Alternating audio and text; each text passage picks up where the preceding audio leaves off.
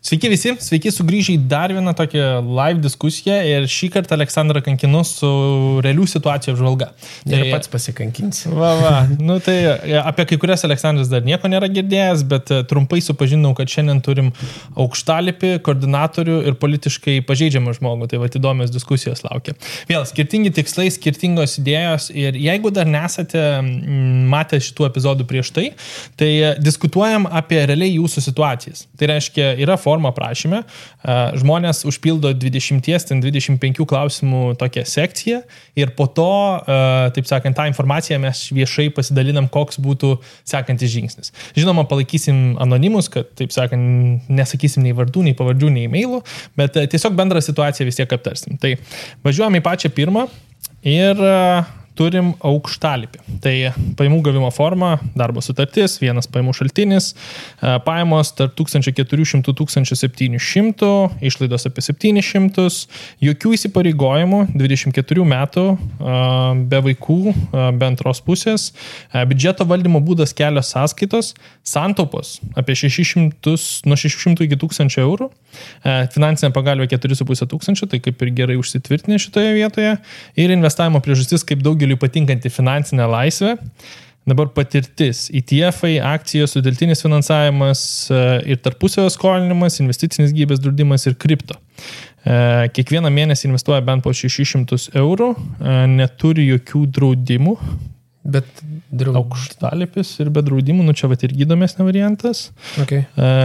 Ir naudojamos mokesčių lengvatos investicinis gyvybės draudimas, tai GPM susigražina, edukacija, podcastai ir video, tai tikiuosi žiūri, tikiuosi žmogus irgi peržiūrėjo, ir lūkesčiai, kas svarbiausia yra. Tai tiksliau susidėlioti investavimo strategiją, nes dabar tai portfelis mišrainė. Viskas po truputį, kas įdomu, tuo metu atrodo ten ir investuoju, o galiausiai sunku atsirinkti galus. Sunku atsirinkti galus bus ateityje. Jo, tai Aleksandrai, tau pirmas žodis, kaip manai, kaip susidėlioti tą investavimo strategiją, kaip manai, kur čia galbūt įžvalgų trūksta papildomų akcentų, į ką reikėtų pirmiausia atsižvelgti? Tai juokais, tai aš buvau projektų vadovu, kurį laiką ir vadovavau konkrečiai tokiem asmenim. Tai šitoje vietoje, ne tai, kad vadovavau, bet buvau užsakovo pozicijoje, kai užsakinėdavau darbus. Tai irgi draudimų nesutvarkydavo. Tai mes reikalavom, kad privalomąją tvarką, kad būtų žmonės apsidraudę, bet tai buvo įmonės, kurią mes samdydavom atsakomybę, bet jinai turėjo pasirūpinti visais draudimais, nes mes turėjom tokių atvejų, kai objektai arba susižaloja, arba nukrenta, ar dar kažkas. Vis tiek aukštos rizikos profesija. Taip, tai bet kokiu atveju pats turiu aukštalipio pažymėjimą, šiaip dar kažkur stalčiuje jo. Tai idėja, nes man irgi reikėdavo apžiūrėti objektus, tai idėja, kad max draudimai šiaip, bet pagrinde traumos ir neįgalumai, aš sakyčiau, nes vis tiek žmogus yra jaunas, ten gyvybė, ypač šitoje situacijoje, kur aprašyta, kad jokių įsipareigojimų nėra, tai draustis gal ne, ta prasme, arba minimaliai, kad nereikėtų, čia žiauriai dabar nuskambės, bet kad nereikėtų po 5 eurų giminėms susimesti ant paminklo, jeigu kažkas nutiktų, nes šalmas aukštalipį, žinai, nuo ko saugo? Kad atpažintų, man rodas, čia ne? Ne, kad labai toli neišsitaškytų viskas, jeigu nukrinti. Bet tu čia motyvuojančiai, žmogus į finansinę laisvę nori, o tu sakai, kaip galva taškysis. Tai bet ne, tai čia idėja, aš sakau taip, kaip aš manau ir tai, ką aš turiu iš asmeninės patirties dirbant, nes aš 8 metus dirbau. Šitą neklausiu daugiau. Tai idėja yra, kad jeigu dabar portfelis yra mišrainė, tai gerai, pagalvė yra 4,5. Viskas tvarkoja. Klausimas, ar ta pagalbė guli ten su procentais, ar jinai guli tiesiog banko sąskaitoj. Mano galva, aš visada laikau 1-2 mėnesių pagalbę tiesiog sąskaitoj, visa kita pas mane guli arba depozitiniai, arba jau yra investuojama. Tai į likvidų turtą. Jo, labai likvidžiausia patį įmanomą turtą, bet šiuo atveju indėliai, depozitinės sąskaitos valio. Toliau, kas liečia portfelį, akcijos, ETF-as, sutelktinis finansavimas ir privatiem ir verslui, investicinis draudimas, kripto. Tai dabar vėlgi, jeigu tai yra investicinis draudimas, tikėtina jaunam žmogui bus parinkti aukštesnės rizikos fondai, tas pats tikėtina Amerika ta pati ir bus arba S&P 500 arba Russell 1000 koks. kaip pavyzdys. Turėtų bent jau. Jo, neturėtume rasti obligacijų čia. Jo. Arba labai mažą akcijos ir ETF-ai, dabar klausimas, kiek akcijos ir kiek ETF-ai dubliuoja patys save. Nes jeigu aš turiu Apple, pavyzdžiui, ir turiu S&P 500 ir turiu dar IGD su Amerikos fondu, tai pas mane ekspozicija alokacija į Apple jau yra milžiniška, nes tai yra besidubliuojantis dalykai, besitrigubinantis netgi dalykai. Sutelktinis finansavimas, tai gerai, tai yra pinigų rinka. Tai iš principo tai yra skolos raštelis, galima taip pasakyti. Tai jeigu skolos raštelis su NT keitimu valio, privatiems aš dažniausiai, jeigu ir skolinu, tai tik su užtikrinimo fondu, nes man reikia apsaugos, bet kokiu atveju aš jau esu tą P2P praėjęs be apsaugų, taip sakant. Tai jo. Kripto, vėlgi, ar tai yra spekulacija, ar tai yra long term holdinimas, bet jeigu kalbam apie šitą krepšelį, tai ką reikėtų padaryti, tai tiesiog atsisėsti ir bent jau susirašyti alokacijas tokiam žmogui. Ką aš daryčiau tokioje situacijoje, tai aš susirašyčiau alokacijas. Amerikos rinka, kokia ekspozicija į Amerikos rinką, pinigų rinką, kiek pas mane procentaliai yra pinigų rinko, kiek yra kripto. Ja? Tada vėlgi, pavienės akcijos, ar jos dubliuojasi ar nesidubliuoja su tuo, ką aš jau turiu ETF-uose ir IGD. Na ir tada klausimas, ar aš noriu pasyvių pajamų labiau, ar aš noriu akumuliuojančio portfelio. Jeigu akumuliuojantis portfelis, tai... 24, aš sakyčiau, finansinė laisvė, tai accumulating kol kas turto kaupimo etape. Bet žiūrėk, cash flowsas, šiaip tiesą sakant, mano dabartinė patirtis, čia aš galbūt su tavim pasiginčyčiau, man asmeniškai daug smagiau patinka turėti pinigų srautą, laisvą pinigų srautą, kurį aš galiu reinvestuoti ir aš sprendžiu, ar aš jį reinvestuoju ar ne. Ir tai suteikia papildomo finansinio saugumo, užtikrintumo, jeigu kažkas nutiktų. Plus, aš jį galiu kontroliuoti pats.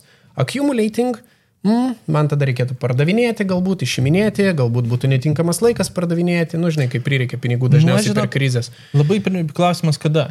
Nes jeigu pirmas tas etapas vis tiek, aš žiūriu, 600 eurų investuojama suma, jau yra, taip sakant, lyginant Lietuvoje, gera pradžia. Jeigu mes taikom, kad žmogus neturi dar didelio portfelio, vis tiek 24 metai, spėju, nesukupė dar pirmo 100 000. Jeigu santopas yra 4,5, tai portfelis, kiek? Čia galim paspėlioti, gal paveldėjimas, bet galbūt parašęs kažką. Mano argumentas yra dažniausiai iki pirmojo 100 000 varyti kuo daugiau, kad, taip sakant, fokusuojas į verslą, fokusuojas į veiklą, fokusuojas kaip uždirbti pinigus, kad galėtum investuoti daugiau. Ir kad nebūtų net laiko sprendimams, kada tau reikia galvoti, žinai, kur aš turėčiau reinvestuoti, nes tas laikas, kur aš turėčiau reinvestuoti, gali būti investuotas į pajamų didinimą ir, taip sakant, didesnį investavimą. Nes labai paprastai, jis dabar uždirbinėja štuką 4, štuką 7. Sakykime, sugeba, nežinau, ten profesijos kažkoks laipteliais padidėti ir uždirbti, žinai, 2,5. Tai tas skirtumas, kiek jis dabar papildomai galėtų investuoti, jam atneštų daug didesnius pliusus. Pasiekus pirmąjį 100 000, tu gali, žinai, užsimerkus su S&P 500, sėdėti ten 20-30 metų, jau su milijono atsistatydinsi. Tai duoda tą jau galimybę sakyti, aš daugiau galbūt laiko noriu investuoti, gauti pajamą, žiūrėti, kaip seksis. Iki to momento, aš sakyčiau, užsimerkus, važiuojam ir ačiū viso gero. Bet vienas iš variantų. Kiekvienam savo. Bet jeigu norisi pasyvių pajamų, galbūt auginimo, gal tas pats SCHD, kaip pavyzdys fondas, gali būti vienas iš variantų. Jo, sakykime, nes jisai ir dividendus pamoka, bet tuo pačiu ir augimą turi ir nuo S&P 500 beveik neatsilieka, jis apie 11% generuoja long terme, nuo įkūrimo 12%. Tai kad gavus pajamas iškart mokesčių, kur susimokys. Jo, bet tuo pačiu tu vis tiek gauni tų saldainių pakeliui, kaip aš vadinu. Ta prasme, motyvacija nedingsta. Jo, motyvacija nedingsta, tu matai, kad didėja tavo ir tos pasyvios pajamos investuojant ir krepšelis auga, tai viskas su tuo yra valio.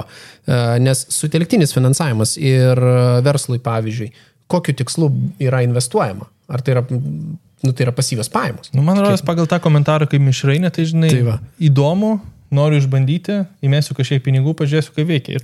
Gali būti. Tai va, bet idėja, jeigu aš būčiau dabar šito žmogaus vietoje, tai pirmas dalykas, ką susitvarkyčiau, tai draudimus, traumos, neįgalumai. Antras dalykas, tai yra santaupos, nes tikrai čia dabar yra apie 4,5 mėnesio. Užtektų tam žmogui pragyventi, tai porą mėnesių palikčiau, kitą įmeščiau į depozitinę galbūt sąskaitą arba indėlį. Tada peržiūrėčiau savo alokacijas visas, išsirašyčiau, kad ir ant paprasto popieriaus lapo baltos su ranka ir tiesiog ant skaičiuotuvo paskaičiuočiau, kiek procentaliai kur yra. Ir idealiu atveju neturėtų viena lokacija, kaip sakoma, viršyti 25% bendrai viso krepšelio, sakykim. Bet tai yra vėlgi jau normaliam portfeliui.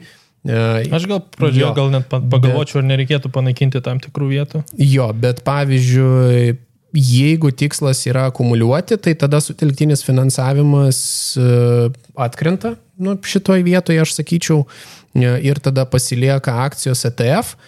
Akcijos, jeigu jos dubliuojasi su ETF pozicijom, irgi tada tiesiog konvertuočiau į ETF tikėtina ir tiek žinių. Ta prasme, o ETF pasirinkimas, tai ką, ne rekomendacija, bet variantai. Visas pasaulis, S&P 500. Nasdaq'o nemėgstu aš, bet SCHD. SCHD ne Nasdaq'as, Dow Jones'as. Ne, SCHD čia Švabo dividendų. Švabo dividendų, taip. Tai Nasdaq'o tas QQQ. Jo, tai šito aš dažniausiai nemėgstu. Visi labai mėgsta paskutinių 10 metų, bet man kažkaip labai jau koncentruotas. 10 pozicijų užima 100% ar kažkas tokio. Bet idėja plačiai diversifikuotas ETF'as ir sutelkti savo dėmesį į kuo didesnį uždarbį ir akumuliuoti savo pirmą 100K. Vėliau galima tapti informuotų investuotojų. Jau po truputį skaidyti. Ir tada jau galima tikrai rasti visiškai kitų pelningumo variantų. Važiuojam su antru. Tai antroji pozicija norėčiau likti anonimas, kaip ir nenustebina, kai matom, kad politiškai pažeidžiamas asmuo. Tai darbo sutartis, 2 pajamų šaltiniai, pajamos 3700, išlaidos 2300, būsto paskola prieš 13 metų imta, tai minimali mėnesinė suma apie 200 eurų ir planuoju palikti visam laikotarpiui. Tai negaliu ginčytis. Ypač kai marža 1,86%. Jep, tai jaučiu persifinansavo vis tiek kažkiek šitoje vietoje. Amžius 43, vedęs ir 2 vaikai 16 ir 19. Biudžeto valdymo būdas pirmiausia sumokau ateičiai ir gyvenam išlikusi sumos. Super, tik susimokėk savo pirmą. Santaupos 1400 per mėnesį nuo pajamų. Finansinė pagalbė 5000 banko sąskaitoje, 10 000 D sąskaitoje Freedom 24 ir užtektų bendros sumos kažkur 1 metams. Super. Priežastis investavimo užtikrinti pajamų srautą po karjeros etapo. Patirtis pensiniai produktai, turiu visus. Stiprus statementas. Cool. Bet čia labai gerai. Jo, sutelktinis finansavimas, nekilnojamas turtas, ETF-ai, depozitinės sąskaitos indėliai. Investuojama suma 1400, finansinės apsaugos, tai kompensa gyvybės, traumų, neįgalumo ir kritinių ligų visai šeimai, Svetbanko, būsto ir daiktų. Labai smagu, kad taip detaliai. Vaiko pinigai gaunate vaikų investicinis gyvybės draudimas, mokesčių lengvatos pensiniai produktai dalinai per darbdavį, daliniai kaip fizinis asmuo. Labai smagu, kad žmonės vis labiau tą per darbdavį išgirsta, žinai. Free money. Visiškai. Sutelktinio palūkanų lengvata, kaip ir viskas, kiek žinau. Kaip ir neturiu ko pridėti dar. Asmeninė edukacija, pagrindinė knygos, YouTube'as bei podcastai, lūkesčiai. Esu politiškai pažeidžiamas asmuo ir prie kai kurių investicijų turiu labai ribotą prieigą. Aptarsim biškį, nes nemanau, kad visi žino, kas yra politiškai pažeidžiamas asmuo. Pagrindai investuoju plataus spektro biržoje prekiamus fondus ir kaupiu kapitalą, kad įsibėgėtų sudėtinės palūkanos. Taip pat turiu vieną nekilnojamą turtą nuomai, kuris pilnai išmokėtas ir atneša 420 eurų per mėnesį po mokesčių. Norėtųsi įžvalgų, kur galimai reikėtų atkreipti dėmesį, kai pereidinėsiu iš pajamų kaupimo ir didinimo etapo į pajamų gavimo. Kokių klaidų vengti šioje vietoje.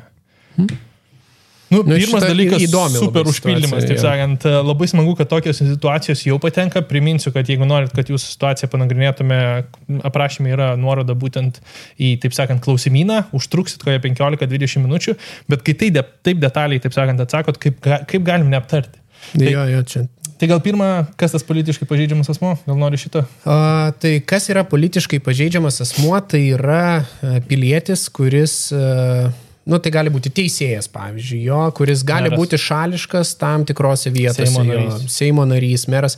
Netgi tu gali būti politiškai pažeidžiamo asmens giminaitis, artimas. Ir ką tai reiškia, kad tu gali paprašyti, kad Jonai, Petrai ir Antanai, kaip pavyzdys, man reikia, kad mano verslui ten, tokioje vietoje, būtų sudarytos sąlygos galimybėms. Ja.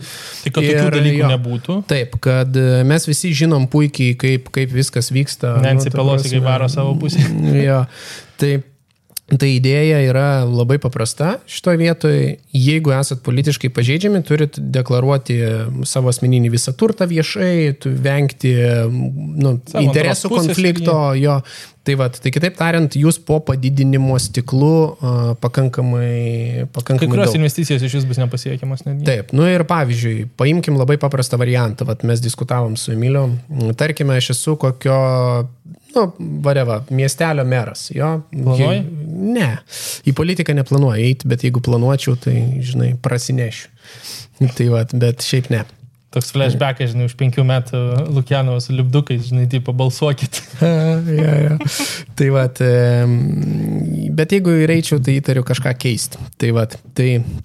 Bet idėja pati, kad jeigu esat miestelio meras ir esat investavę hipotetiškai į Lietuvos vertybinių popierių biržoje kotiruojamą įmonę, tarkime, paimkim ne reklama, bet Linas Agro, pavyzdžiui, jo. Ir jum reikia, kad ateina dabar akcininkai ir sako, mes norime tavo miestelėje statyti ten, sakykime, sandėlį kažkokį ar dar kažką. Ir jau atsiranda toks suinteresuotumas šioks toks, nes esi akcininkas, esi po padidinimo stiklu ir atsiranda interesų konfliktas. Tai tada ką, išsiparduoti portfelį ir tada priiminėti sprendimą. Ar, kaip tada tvarkytis. Tai nereiškia, kad negalima to turėti, bet dažniausiai tai sukelia papildomų rūpesčių ir problemų. Yep. Tai idėja, kaip to išvengti, tai taip, ETF-ai, kaupimo būdai įvairiausi, sutelktinis finansavimas irgi gali būti, bet vėlgi, jeigu yra tam tikras projektas, kuris yra jūsų klientas arba objektas kažkur jūsų teritorijoje valdomoje, tai vėl atsiranda papildomų problemų. Nes yra žmogus suinteresuotas. Bet jeigu čia sutelktinį naudoja, tai vadinasi, bet irgi klausimas, ar ne po riziką. Tai idėja... Nesudeltinį jau... bet čia gal neišsiplečiam per daug, nes noriu dar vieną situaciją. Bet idėja tada, taip, plačiai diversifikuoti ETF-ai, kas yra labai gerai, tai leidžia neturėti labai tiesioginės ekspozicijos į tam tikrą sakykime, turtą arba akciją. Jo. Nes su savo ten, kad ir 2-3 milijonais, kaip pavyzdys, 50 milijardų turto valdymo fondo nepajudinsim. Tai šitoj vietoj valio. Ir kaip pereiti sklandžiai iš akumuliacijos į pasyvias pajamas, tai atsakymas būtų, manau, labai paprastas. Kai bus pensinis amžius pasiektas, visi pensiniai produktai neturės jokių pelno mokesčių, GPM grąžinimų ir taip toliau ir panašiai. Tai aš netgi paskutinius likusius kokius 3-5 metus įtariu, prieš pat pensiją, aš didžiausią dalį portfelio stengčiausi pumpuoti būtent į tuos produktus, tam, kad po to mokėt kuo mažiau mokesčių ateityje, perskirstant, o kai jau perskirstai, tai gali būti, kad per tą laiką atsiras ir investicinės sąskaitos, irgi iš kurių galima... Labai norėtųsi, kad pasimatytų. Jo, tai ir tada galima bus peralokuoti tiesiog iš tų pensinių produktų be jokių mokesčių į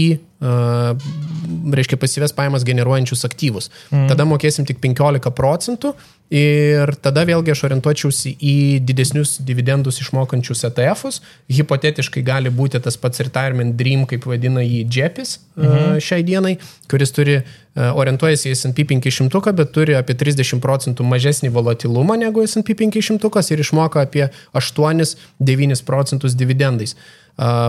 Čia high dividend yield tas pasirinkimas.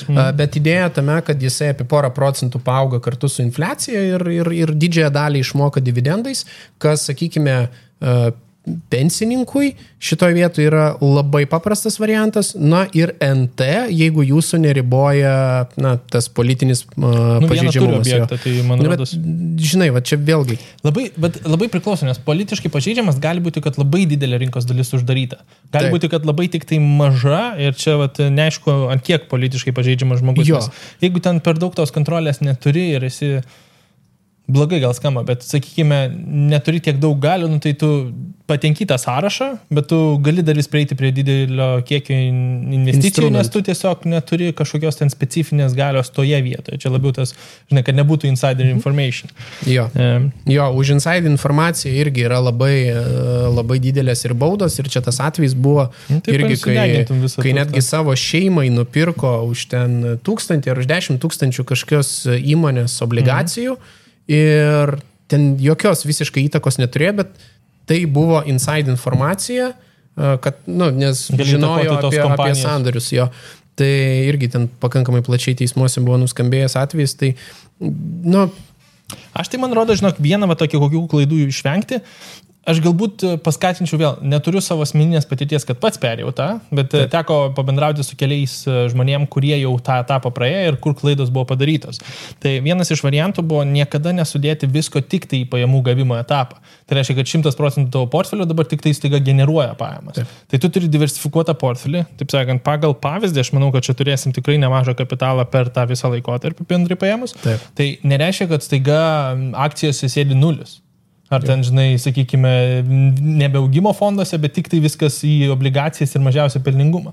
Tu dar vis išskirstai, kad tu turi pajamas, kas generuoja tau jas, bet tu dar vis turi dalį savo portfelio, kuris sėdi ir augime. Tik tiesiog tas procentas yra gerokai sumažėjęs, nebe 90%, kaip galbūt anksčiau. Tai va. Bet žiauriai smagu, kad išnaudoja D-sąskaitą. Pirmą kartą matau, kad žmogus įdėjo ir į D-sąskaitą, kur tiesiog kapsiukai juda. Čia šiaip Freedom 24 kabliukas. Jeigu neteko girdėti, tai labai paprastas pasirinkimas, kur įdedat pinigus, jums už eurus 2,5%, už dolerius 3%. Tiesiog kapsi kaip metinės palūkanos kiekvieną dieną. Tai jeigu man žmonės sako, noriu greitų rezultatų, sakau, greiti dažniausiai nebūna labai pelningi, bet pirmin, žinai, per 24 valandas jau matai, kad centai kapsi atgal į sąskaitą. Tai smagu ir, žinai, finansinė pagalbė retai išnaudojama vis tiek gyvenime. Tai. O šiaip tai žmogus puikiai susitvarkęs, nes atkreip dėmesį, kiek išnaudoja visų įmanomų lengvatų, per darbdavį lengvata, pensiniai visi produktai, tai aš manau, kad tikrai perėjimas turėtų būti labai labai sklandus ir labai neskausmingas mokesčių prasme. Ir dar vis tiek paskatinsim, kai jau 5 kokie metai liks ateit pabendrauti. Taip sakant, čia vis tiek daug klausimų turiu dėl papildomų tokių akcentų. Aš irgi labai daug klausimų šiaip. Nepaisant to, kad tiek detaliai aprašė, bet vis tiek labai daug klausimų yra. Gerai, trečioji situacija. Turim 27 metų, 6 metus gyvenantį Niderlanduose, dirbantį koordinatorium / darbų vykdytojų, poroje. Labai daug informacijos čia prirašė. Jo, bet tai žodžiu, planuoja pirkti domisi investavimu, turi apie 20 000 akcijose, pavienėse, jo augimo. PayPalas, NIO, Tesla. Taip. 2,2 ir gavęs atlyginimą apie 1500 investuoja momentaliai. Didelės sumas kaip tokio. Taip. Bet Niderlandai yra atlyginimas kitoks. Bet jo atlyginimas, matai, 2,2. Mažos sąnaudos. Jo, tai labai mažos sąnaudos žmogaus. Merginai liepia kiek įmanoma daugiau pinigų S&P 500 accumulating kišti. Nori įsivertinti.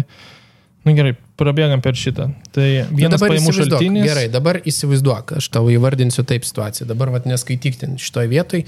Esi 27 metų jaunuolis, kuris gyvena užsienyje, Niderlanduose ir kuris uždirba 2,2. Kas mėnesį atsidedi, investuoji apie 1500 ir gyveni iš minimalių, reiškia, sąnaudų. Turi antrą pusę, kuri irgi apie 500 pinigų deda į accumulating portfelį, nes tu ją skatini arba liepi tą daryti. Sakai, jums skatinam čia. Rekomendacijų žmonės negali dalinti, tai tikėkime. Bet geras paskatinimas, žinai, vis tiek supažindinti aplinką su investavimu. Tai va, ir tavo pagrindinė idėja, tai tu nori ramiau miegoti ir realiai tavo noras nupirkti NT Niderlanduose dabar ir grįžti atgal į Lietuvą ir gyventi tą tokį finansiškai stabilesnį, nepriklausomesnį gyvenimą. Turi rizikos toleranciją pakankamai aukštą, apie 20 000 jau esi investavęs. Tai kokie tavo veiksmai? Ką tu darai? Aš žinau, pirmas dalykas, klausimas, kada man ta ramybė ateina. Kas yra ramybė šitoje vietoje? Tai 50 000 investuotų, 100, 500, žinai. Bet parašė 100. Nu, va, tikslas bet čia žmogus, bet kuris klausys, išsigrynint pačiam tą tikslą, žinai, kas jau yra ta ramybė. Nes dažniausiai, žinai, 10 000, suinvestavau 10 000, žinai, važiuojam toliau. Ir mano argumentas šitoje vietoje ne tai, kad kažkaip, sakyti, blogas, geras pavyzdys. Vėl, Olandijoje, kiek čia 6 metus pragyveno, tai mano akcentas galbūt žino gerokai daugiau apie tą rinką negu apie Lietuvos rinką, kaip pavyzdys, vis tiek lyginama jaunas žmogus. Bet aš nežinau, ar yra geras pasirinkimas pirkti būtent dabar, būtent toje vietoje, būtent toje ekonomikoje ir kaip tai atrodys už 3, 5, 10 metų. Nes vis tiek nekilnojamas turtas pagal kainą, aš spėju, kad Olandijoje turėtų būti gerokai brangesnis. Tai prisimti labai milžinišką įsipareigojimą, kai mes keliaujame į kitą šalį, kur gausim kitą pajamų šaltinį ir neaišku, ar tokį patį pajamų šaltinį ir neaišku, ar galėsime išlaikyti tą pačią, taip sakant, bendrai pragyvenimo tą kainą, atrodo labai didelis rizikingas variantas. Tai vėl, iš tų 20 000 eurų akcijose, PayPalas, NIO, Tesla, Exact Sciences, Canadian Solar, labai specifinės, pavienės ir dažniausiai augimo. Man atrodo, visas augimo. Jo, aš paimčiau tą tokį, aš Exact Sciences, nežinau, bet paimčiau tą, taip sakant, komentarą, ką rekomendavo merginai apie S&P 500 ir galbūt sakyčiau, nebūtinai tas fondas, bet pirmas žingsnis būtų, kaip aš galiu sukaupti didelį kapitalą užtikrintame pasirinkime. Nes su individualiom akcijom, mes matėm pavyzdžių, kaip ten kažkas man pasakojo, koks gražus investavimo pasirinkimas yra DocuSign. Ir dabar žiūrėjau, nuo aukštumų nukritęs per 8-6%, dabar paskutinį mėnesį ten pakilęs, nes galbūt parsidavinėja kaip verslas pats, taip sakant, kažkam kitam. Bet, žinai, kiekviena individuali augimo akcija pagal lūkesčius labai sviruoja. Ir įsivaizduojam, sukišam 600 000 ir dabar 8% žemyn portfelis. Labai skausminga patirtis. Aš jau geriau galbūt pridėčiau didesnį kapitalą į tos pačius fondus, labai ramiai, ilgai perspektyvai, sukaupęs tą, pavyzdžiui, 100 000, kaip pavyzdys, žiūrėčiau, kur mano pasirinkimai. O į Lietuvą grįžtant, tai pirmas smagu, kad grįžta iš užsienio, taip sakant, žmonės, bet aš labai įsivertinčiau, ar tikrai ta paskola yra man priimtina prieš ją įmant su tikslu grįžti. Tai reiškia ne pagal dabartinį atlyginimą, pagal tą atlyginimą, kurį aš potencialiai gausiu Lietuvoje, čia. Nes kad nebūtų tos situacijos prisiėmė įsipareigojimų, vėl labai smagiai skamba, kad išnuomoju ir visi nuomojasi ir man viską padengia ir taip toliau. Bet tada žiūrėk, bet tada Nyderlandai, tai Nyderlandų rinkos aš neišmanau, dėl to iš manęs patarėjas yra, kad ir kaip aš ten domėčiausi, aš būsiu tas popierinis patarėjas, ko aš labai nemėgstu daryti, tai kitaip tariant, aš pasižiūriu kažką, pats nei sumetęs, nei patirties turiu, nei proceso praėjęs, aš negaliu net komentuoti adekvačiai pačios situacijos. Kodėl? Nyderlandai, vėlgi, lokacija kokia? Amsterdamas, senamiestis, žinai, valio. Jeigu tokį vieną nusipirki, kaip ir ačiū viso gero. Jo, kaip ir valio. Bet tada vėlgi, kas jį administruos, kas jį prižiūrės, samdysi brokerį vienareikšmiškai, eisi ieškotų nuomininkų pats, neieškosi. Vis tiek kažkas ges. Ten, ta prasme, kaip tu administruosi tą objektą iš Lietuvos? Vien tas... Kažką mokėsi dažniausiai. Vienareikšmiškai. Tas gerokai mažina pelningumą. Gerai, paskolą mokėt, administravimą mokėt. Klausimas, kokios bus pajamos čia. Jeigu ten yra prastova, klausimas, ar dabartinis pajamų šaltinis galėtų padengti prastovą bent jau, ten to būtų 2-3 mėnesių, kaip pavyzdys, kol ten koks nors remontas vyksta ar dar kažkas. Ir taip toliau ir panašiai. Tai idėja, kad investuoti kiekvienas turėtų ten, mano galva, kur supranta labai aiškiai rizikas visas ir potencialią gražą. Jeigu rizikos ir gražos santykis tinka, valio važiuojam ir okei. Žinok, surprizas čia, kur dabar dar rašė papildomai, reikėtų pasidomėti, čia mums rekomenduoja pasidomėti apie esančią būsto krizę, nes kad pradinio įnašo net nereikalauja paskolai. Teoriškai šitas labai sumažina. Kažkur girdėta. Jo, bet, žinai, vėl labai daug detalių neturim ir negalim patarti, bet vėl tą riziką, kiek kapitalo tu įdedi pačioje pradžioje, gerokai sumažinti. Tu kaip ir gali suvaldyti tą situaciją. Bet man tikriausiai tas baisiausias pavyzdys yra, tai kad tiesiog, žinai, pasiskolinai dabar, staiga pasikeitė situacija, turi pardavinėti 6 mėnesių ir čia tiesiog gerokai minusą. O dar vienas baisesnis variantas, įsivaizduokim situaciją, jeigu ten sakai, kad kvepia krizė Nyderlanduose, tai įsivaizduokim situaciją, turto vertinimas yra 300K, Ir sutartyje kažkaip praskipini netyčia tą punktą, kad jeigu turto vertė pakrenta, tai bankas gali paprašyti dalies pinigų už nukritusią vertę. Ir tarkim, turto vertė pakrenta 25%, hipotetiškai 50K. 20 000 portfelio šiai dienai neužtenka, kad sudengti šitą dalyką, santaupų irgi ne. Ir bankas tavęs per 30 dienų paprašo, pagražink man, prašau, tą skirtumą, nes įkeitimas, jeigu tu 100% įkeiti, tai viršyje turto vertę, tai mes turime, bankas valdo savo rizikas visada. Ir bam, toks variantas. Ir kas tada? Ir tada labanaktis tiek pačiam portfeliui, tiek NT, ir dar lieki skolingas. Tiek ir finansiniai ramybei. Jo. Tai ir tada... Bet jo, šiaip vėl, iš to, ką parašė, aš labai akcentuočiau, kad atrodo gaudosi, nori ir daro ir taip toliau. Tai vėl nesupraskit klaidingai, čia nėra kažkoks peikimas, kad nedaryti to ir taip toliau. Tiesiog daug rizikų ir yra matyti pavyzdžiai, kur tikrai nukentėjo žmonės šitoje vietoje, tai norisi tokį įspėjimą galbūt į ką reikėtų atsižvelgti. Bet šiaip, kad tokių metų tiek investuoja ir tiek jau yra sukišta investicijas, net jeigu visą portfelį sudeginsit, man rodos, dar vis tiek turėsit pakankamai laiko atsistatyti ir pamatėt, kaip pinigai gali uždirbti pinigus, čia jau nesustabdysit. Čia geras investavimo kelionės, tai sakant, šiaip ar taip nesustabdysi, bet jo, atsargiai su aukštom rizikom, nes riziką, matau, parašė, kad toleruoja, bet atsargiai vis dėlto, kuo didesnis portfelis, tuo skaudžiau yra jį visą sudeginti. Tai, jo, gerai, tai situacijos. O kodėl pats, pavyzdžiui, nesinaudoja savo patarimu S&P 500? Nes vėlgi, jeigu mes turim trumpą laikotarpį, čia aš dar noriu pakomentuoti, trumpas laikotarpis, tarkim, kad ir 7 metų, vis tiek tu iš grąžos didelės tiek nepadarysi per tuos 5-7 metus, kiek tu realiai tiesiog savo kapitalo sukiši. Net jeigu tavo grąža bus 30% metinių, tu vis tiek turėsi labai daug sukišti pinigų į portfelį. Tai kadangi jau ar taip tu labai daug babkių kiši į tą portfelį, kodėl nedaryti to tiesiog ant autopiloto į tą patį hipotetiškai S&P 500 ir eiti ir koncentruotis į didesnį uždarbį tam, kad dar daugiau galėtum suinvestuoti. Bet ir taip žmogus apie 7% savo pajamų investuoja. Tai man žinoma, pagal tokius skaičius, tai tu skaičiuoji gerai. Tarkim, tuos 2000 atsidedinėja.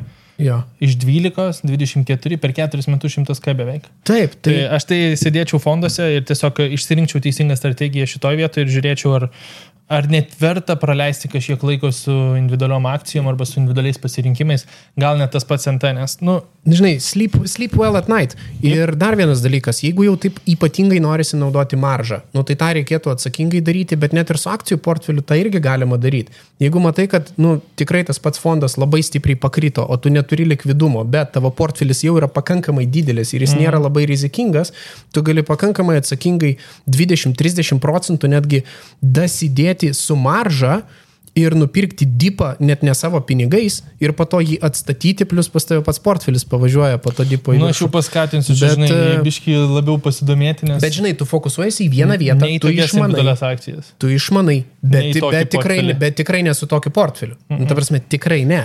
Ir idėja yra, kad jeigu jau naudojama ten marža, tai vėlgi trailing stop lossai ir taip toliau, turi būti saugikliai sudėti. Bet koncentravimasis į vieną vietą, aš manau, kad su tokiu kiekiu investuojamų pinigų kiekvieną mėnesį turėtų atnešti gerokai didesnį rezultatą, negu dabar barstytis ir taškyti pinigus ant notarų, teisininkų su NT. Ir šiaip, žinai, grįžti į Lietuvą reikės būsto. Reikės būsto, tikėtina reikės būsto paskolos. Pasimti antrą, turint Olandijoje labai didelę, irgi klaustukai. Bet čia daug tokių, žinai, užsiminėm. Bet gerai, šiaip 3 smagios situacijos apie politiškai pažeidžiamą asmenį, tai iš vis pirmą kartą teko diskutuoti.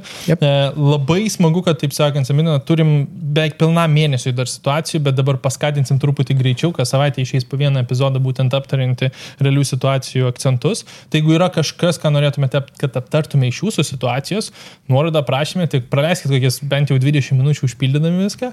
Šiaip ačiū, kad prisijungiai į šitą diskusiją. Susitiksim už savaitės. Žinai, dar lauksim 3 situacijų. Ir žinoma, nepamirškite, taip sakant, didelis kiekis nuorodų kaip vertybinių popierių sąskaita su papildomais bonusais. Naujienlaiškis vienas geriausių finansų naujienlaiškių Lietuvoje. įvairiausių portfelių nuorodos, tas pats S&P 500, aktyvių akcijų, aš dar ir Aleksandrui įmesiu. Mano 50 tūkstančių dividendų portfelis. Viską galite pasiekti per nuorodas aprašymę, tai užsukit pasižvalgyti, o tie, kas žiūri, klauso per podcastus, tai žinoma, aprašymai visi irgi palikti ten pat, tai tiesiog žinote, kur viską rasti ir iki kitų kartų. Man tai patiko. Iki kitų kartų.